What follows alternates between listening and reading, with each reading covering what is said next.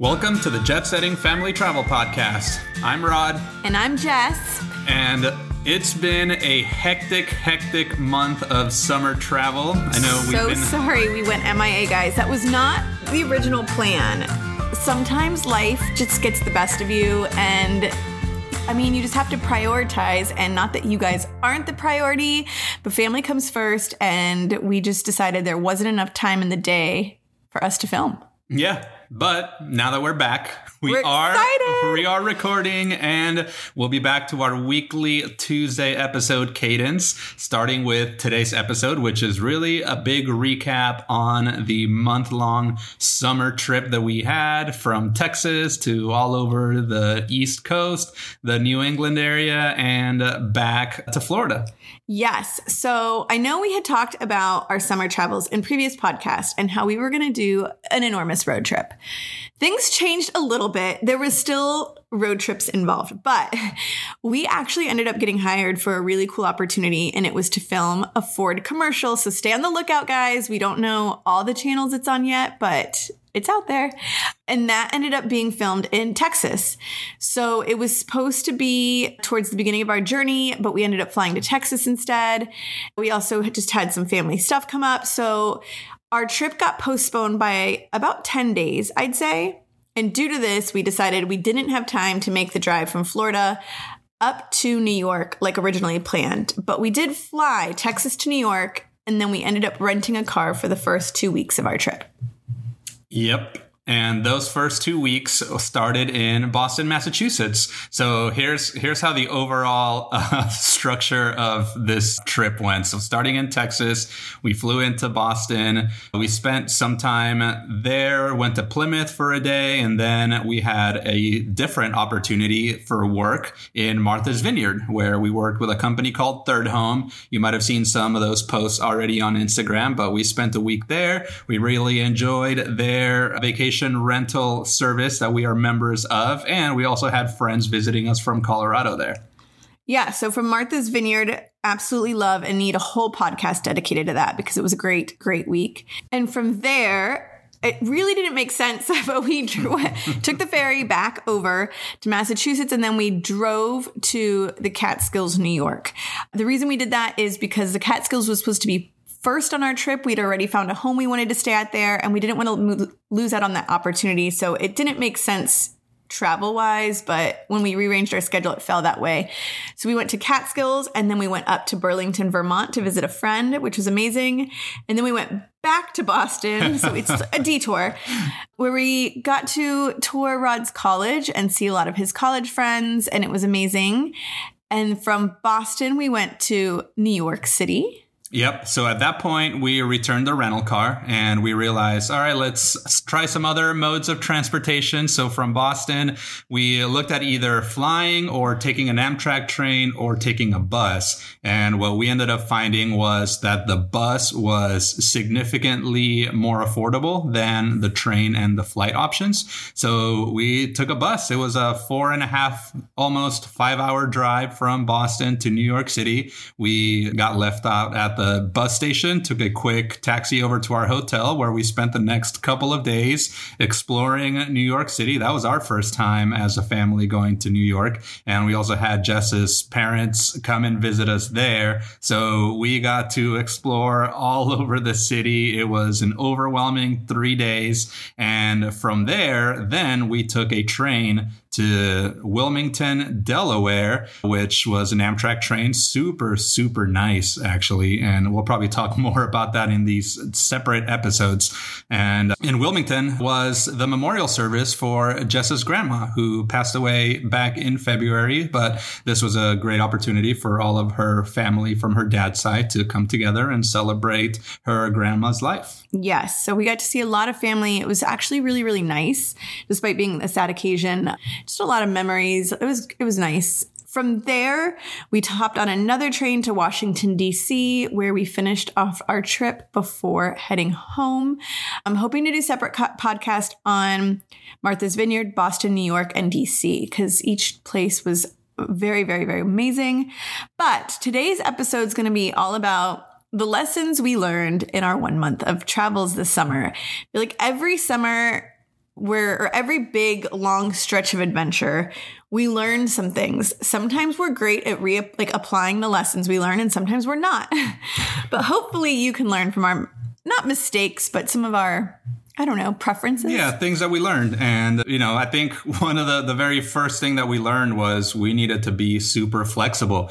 We had been planning on having our minivan for the entirety of the month, from driving from Florida all the way to Boston and everywhere in between. And when that changed, then we really scrambled to book rental cars and to book flights, to book the trains and the buses. And I think what ended up happening is we realized that, yeah, the minivan, while it might have been convenient to have it around if we needed to drive places, once we were in these big cities, there was really no need for us to be driving. And we would have been paying some really, I would say, outrageous parking fees for putting the van there for like $50 a night, which, for us, we were able to put those costs into the stay at the hotels and to experiences and all of that stuff. So once we realized that we weren't going to have the minivan, then we were able to adjust and be flexible. But that also gave us the freedom to be able to adjust things as we needed to. Yes. A part of me was sad we didn't have our little rocket ship with us, our little minivan, only because we had to pack for different climates. There was, Texas was hot, Martha's Vineyard was cooler. So it would have been nice to be able to leave stuff in the van. Yeah. But besides that, for me, the biggest thing I learned with this summer trip, and it's been something that we learned actually when we toured Europe and we did the Eurail system, is that 3 nights anywhere is too short for our family. I'm not saying it's too short for you. I think it's great if you are flying home. 3 nights is manageable. But when you're doing 3 nights in large action-packed cities back to back to back to back to back, what happens is first city goes great, but then you get to the next city tired. And you kind of want a rest day, but you only have a couple full days there, so you jam pack them. And as each city goes, it's like your excitement to explore that city. I mean, even if you're excited, you're so tired that it kind of diminishes to some degree. It's just too jam packed. I think for me, 6 to 7 days in a place allows our family to not be doing these long, 8 to 8 days of sightseeing. You can have a rest day and only go to one thing in the afternoon, or I don't know. It's just a lot easier for me to manage the kids and to make sure everyone isn't overly tired on our adventure and we're still having time to decompress the awesome things we just did so that we can look forward to the next thing. Yeah. And I think related to that was also one of the trends that we see when we have these really strong and fast spurts of travel is that at the very end of it, we end up getting sick. So every time. We picked up colds or, I don't know, some kind of bug at the end of our trip. And as soon as we got home, we just shut down for a couple of days and just needed that time to recover, relax, and recharge the battery so that we can continue to enjoy our summer here in Florida. Yes, exhaustion was definitely part of why we probably got sick. But I think something else that was different for us this trip, I don't really know if it's advice, but we've mostly done trips to Europe or Southeast Asia or South America. We haven't done a big extensive 1 month or 6 week long US trip. And something that was really different this trip was the amount of people we knew in every place we went. Rod is from San Diego, went to college in Boston. I am from Albuquerque or Texas as well. But, Rod and I lived together in Colorado. We were military and we've just accumulated friends all over the country. And we have large families. So there's a lot of family all over the country. I think that that's something going forward, if we ever did a trip like this, I'd want to do is we didn't give people notice because we didn't even know our schedule. So we were giving people very short notice that we were in town. But I almost wish, even though they were different friends from different circles of life, I would have just said, on Friday, we are going to this cafe. If you're free, we're there. We'd love to see everyone. Because we did little meet and greets, not meet and greets. It was so amazing to catch up with everyone, but it would be breakfast with someone, then lunch with someone, then dinner. And it was all these things which were beautiful moments catching up with people, but squeezing that into an already 3-day jam-packed trip was hard. I felt like we didn't get the quality time with some people we wish we had. to some degree. And I felt like it was just harder to arrange. And I think we didn't really factor that into these short trips because we don't know anyone in Southeast Asia. We don't really know anyone in South America. So when we've traveled to those places, all these little meetups were not a factor.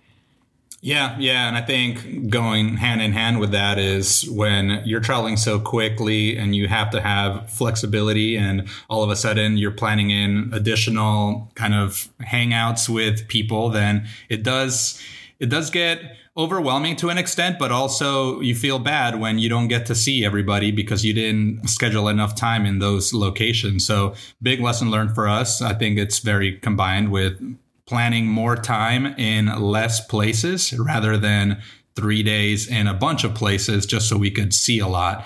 And one of the other things that we've learned is in terms of, I think it was great being able to have flexibility to make changes to our plans when we need to. But there were some things that were pretty rigid and we weren't able to do because we couldn't get reservations. So, for example, when we took the ferry to Martha's Vineyard, thankfully we had already booked it several weeks in advance because we were planning on having our minivan there. So when that changed and we started looking at, okay, so if we need to change the dates for when we're taking that car ferry across to Martha's Vineyard from Massachusetts, we started seeing that there was hardly any availability. So things did get a little bit more rigid there. Thankfully, we still were able to take the rental car on the dates that we had already scheduled for the minivan. But if we had made changes for a couple of days, or if we had decided to leave either earlier or stay later, then that opportunity might not have been there for the rental car, which would have put us in a really weird situation of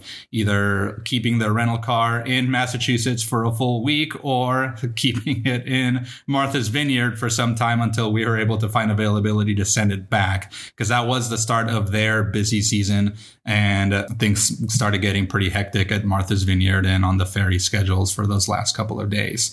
Likewise with Washington, D.C., when making reservations, most of the museums there are free and you don't need reservations for. But once there are some that are very popular, like the Air and Space Museum that we had looked into, it's like, okay, let's go into that museum on our last day. We started looking, saw that reservations were needed. There were no reservations for the next 4 days. So then we realized, oh, well, we kind of missed out on that one because we hadn't planned it in advance. That's our bad. But I mean, thankfully, we were still able to do a lot of other museums and stuff in the meantime. But summer travel, or at least travel in general, is back, and it's back strong, and things are booked and crazy and packed. So I do think we got lucky in a lot of sense of planning things at the last minute. And it's funny because I'm not a planner for the most part, but this year I did try to plan things really in advance. And I was so proud of myself. I had everything booked. We were good to go. And then our plans changed. And so a lot of those plans got washed away and we had to reset, but it's okay. It always ends up working out and we still made it work. Thankfully for us, we're pretty flexible on modes of transportation. So Rod mentioned we took buses and Amtraks during this trip. And part of that was due to one, not having the van, and two, flights were more costly at the last minute. And so these were cheaper alternatives that were easy and fast. Out of the two, I was super impressed with Amtrak. I feel like it's an underutilized service. Oh, absolutely. And it's so easy. And so even our kids were like, why aren't we going through security when we're getting into this train? Isn't that bad? And we're like, I don't think so. It made me worry a little bit, but at the same time, it's like you don't have to arrive an hour before your departure. A lot of the train stations are like in the hub of a city. So like when we got to Washington, D.C., like we're not at an airport an hour away. We're in the heart of the city already. The only negative is we did travel heavier than normal this trip. And that's the one thing. I mean, it's definitely possible, but it's a little trickier with luggage because I don't know. There's just not like there's not a lot of space for the luggage and having to haul those around. We had 3 large check-in luggages and 4 backpacks and a car seat. And we had to plan for hot Texas weather and going straight into cooler New England temperatures in Martha's Vineyard back to heat in Washington, D.C. So it was, we definitely overpacked. We weren't traveling as light as we usually did. And On a bus, it's easy because there's a bunch of compartments under the bus where you can pack your stuff. In the trains, you have like those 3 minutes to scramble on board and find places for all of your stuff somewhere along the compartments there. If you're in the mid route, so say from New York to Washington, D.C., that was a full itinerary, but we stopped in Wilmington. And then from Wilmington to D.C., that was when we got back on the train, it was already mid-route. So there were a bunch of people already on the train. All the luggage compartments were used up. So we kind of just had to find this like random space right next to the luggage compartment where we could kind of jam stuff into. And that's the risk of the train travel. But aside from that, like the seats there are super comfortable. A lot of the times there's Wi-Fi. You have separate carts with food. And overall, it's just really smooth. Yeah. Another thing to note is we did one Amtrak ride in first class and one Amtrak ride in coach. Yep. I didn't really notice a huge difference between the two. Did you? No, I think the big difference is with first class, you have assigned seats. So then you know that you're going to be able to either sit together or have plans for that. If you go into coach and you go into one of these mid-route stops, then you just have to find whatever open seats there are. So if there's no seats together and you're all going to be sitting apart, you're either having to ask other people to move. And then when you have luggage and specific train carts and everything, then that gets a little bit more complicated. So I think that is the nice thing about first class is having those assigned seats and knowing where it is that you're going to sit and having to be able to plan ahead for that. Yeah. Overall, though, I was really impressed. And I actually think that riding the trains, yes, when you look at it like travel time wise, it looks longer. But like once you factor in getting to an airport an hour and a half early, having to check luggage, usually airports are more remote. So you're having to actually pay for an Uber to drive you 45 minutes out. I actually think the train saved us time and it saved us money. Mm-hmm. So I considered it a win-win. Yeah. And I think and I guess my last thing that I learned is have a backup plan.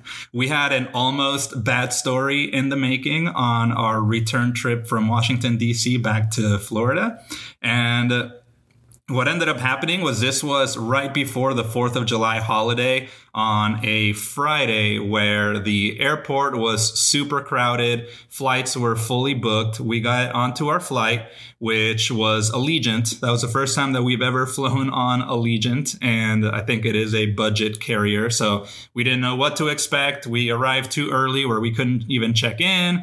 And then as soon as check-in opened up, they only had one counter. We were the only flight on Allegiant out of Dulles that day. So that was the initial risk. Well, okay, if something happens, then we need to get rebooked. The flights from Dulles to Jacksonville were only available on Mondays and Fridays, I think. So if we didn't make this flight, we were either getting stuck in DC or Virginia over the weekend and waiting until Monday, or we'd have to find another flight from a different carrier and then probably pay a really crazy amount on a holiday weekend to be able to fly like last minute.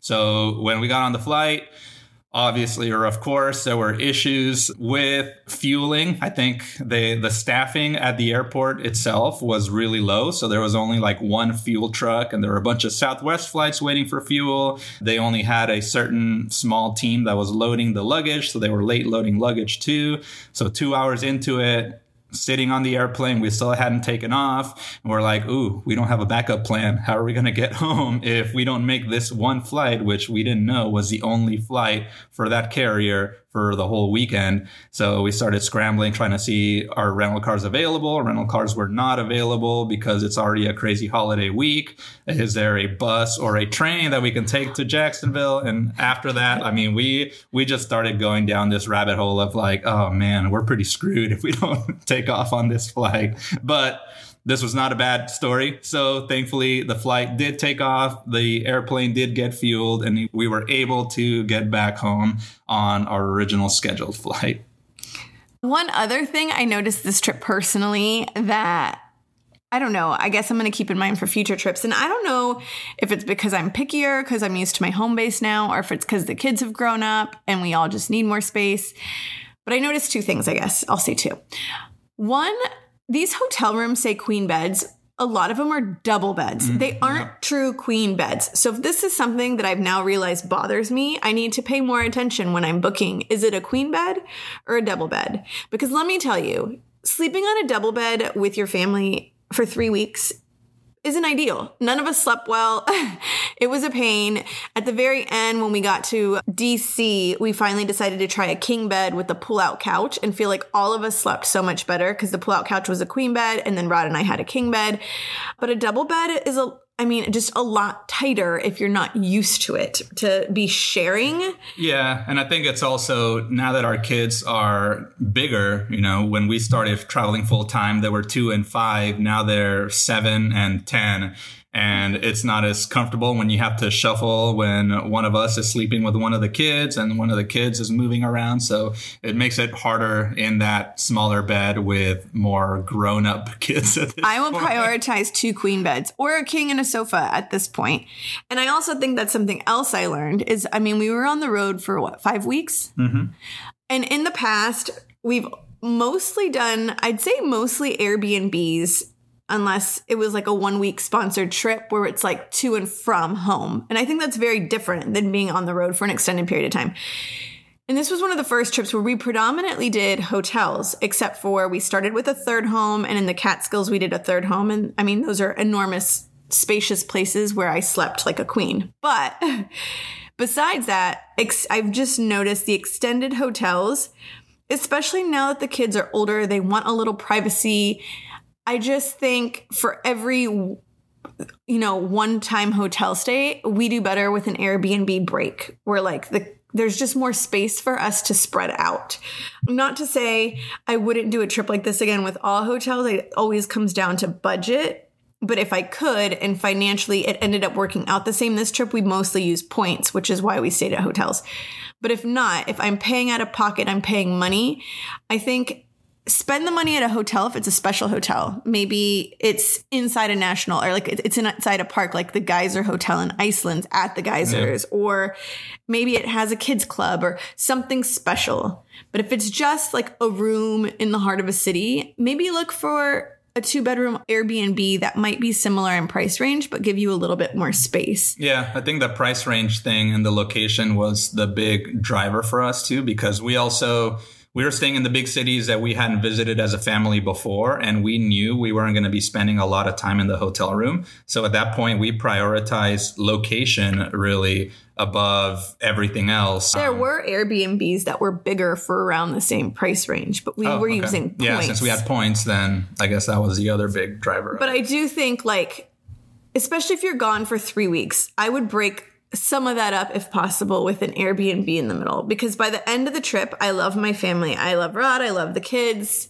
I told Rod, I'm like, I don't know if it's me to me, but I just want to go home and sit in a room by myself for 2 days, because the 4 of us have been in a bedroom together and exploring together nonstop, connected at the hip for 5 weeks straight, which I don't know. I love everyone, but it gets a lot. Whereas in an Airbnb, it's like someone can be in the living room, someone can be in the bedroom. You have these small breaks. And so maybe because I just get exhausted quicker, that I'm an extrovert, but I need reset time.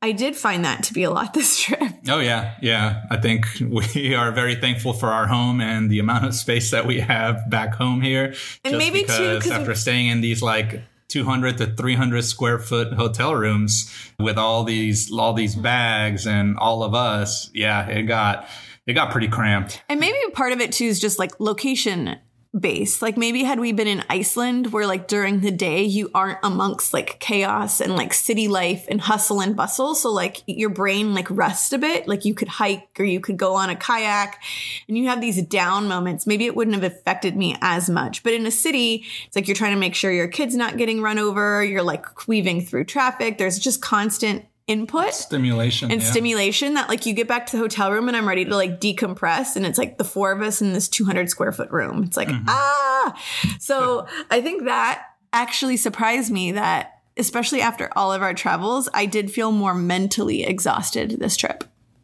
Yeah, Yeah. Well, with that, I think the plan going forward for us is we will have separate episodes on each of these locations that we visited this summer. If there's something in particular or recommendations that you're looking for, whether it comes to DC, Boston, New York, Vermont, Wilmington, Delaware. We spent a little bit of time in Austin, Texas to explore for one afternoon. So we might not have a lot of things there, but yeah, we could have a separate episode on what the commercial filming experience was like, because that was pretty unique.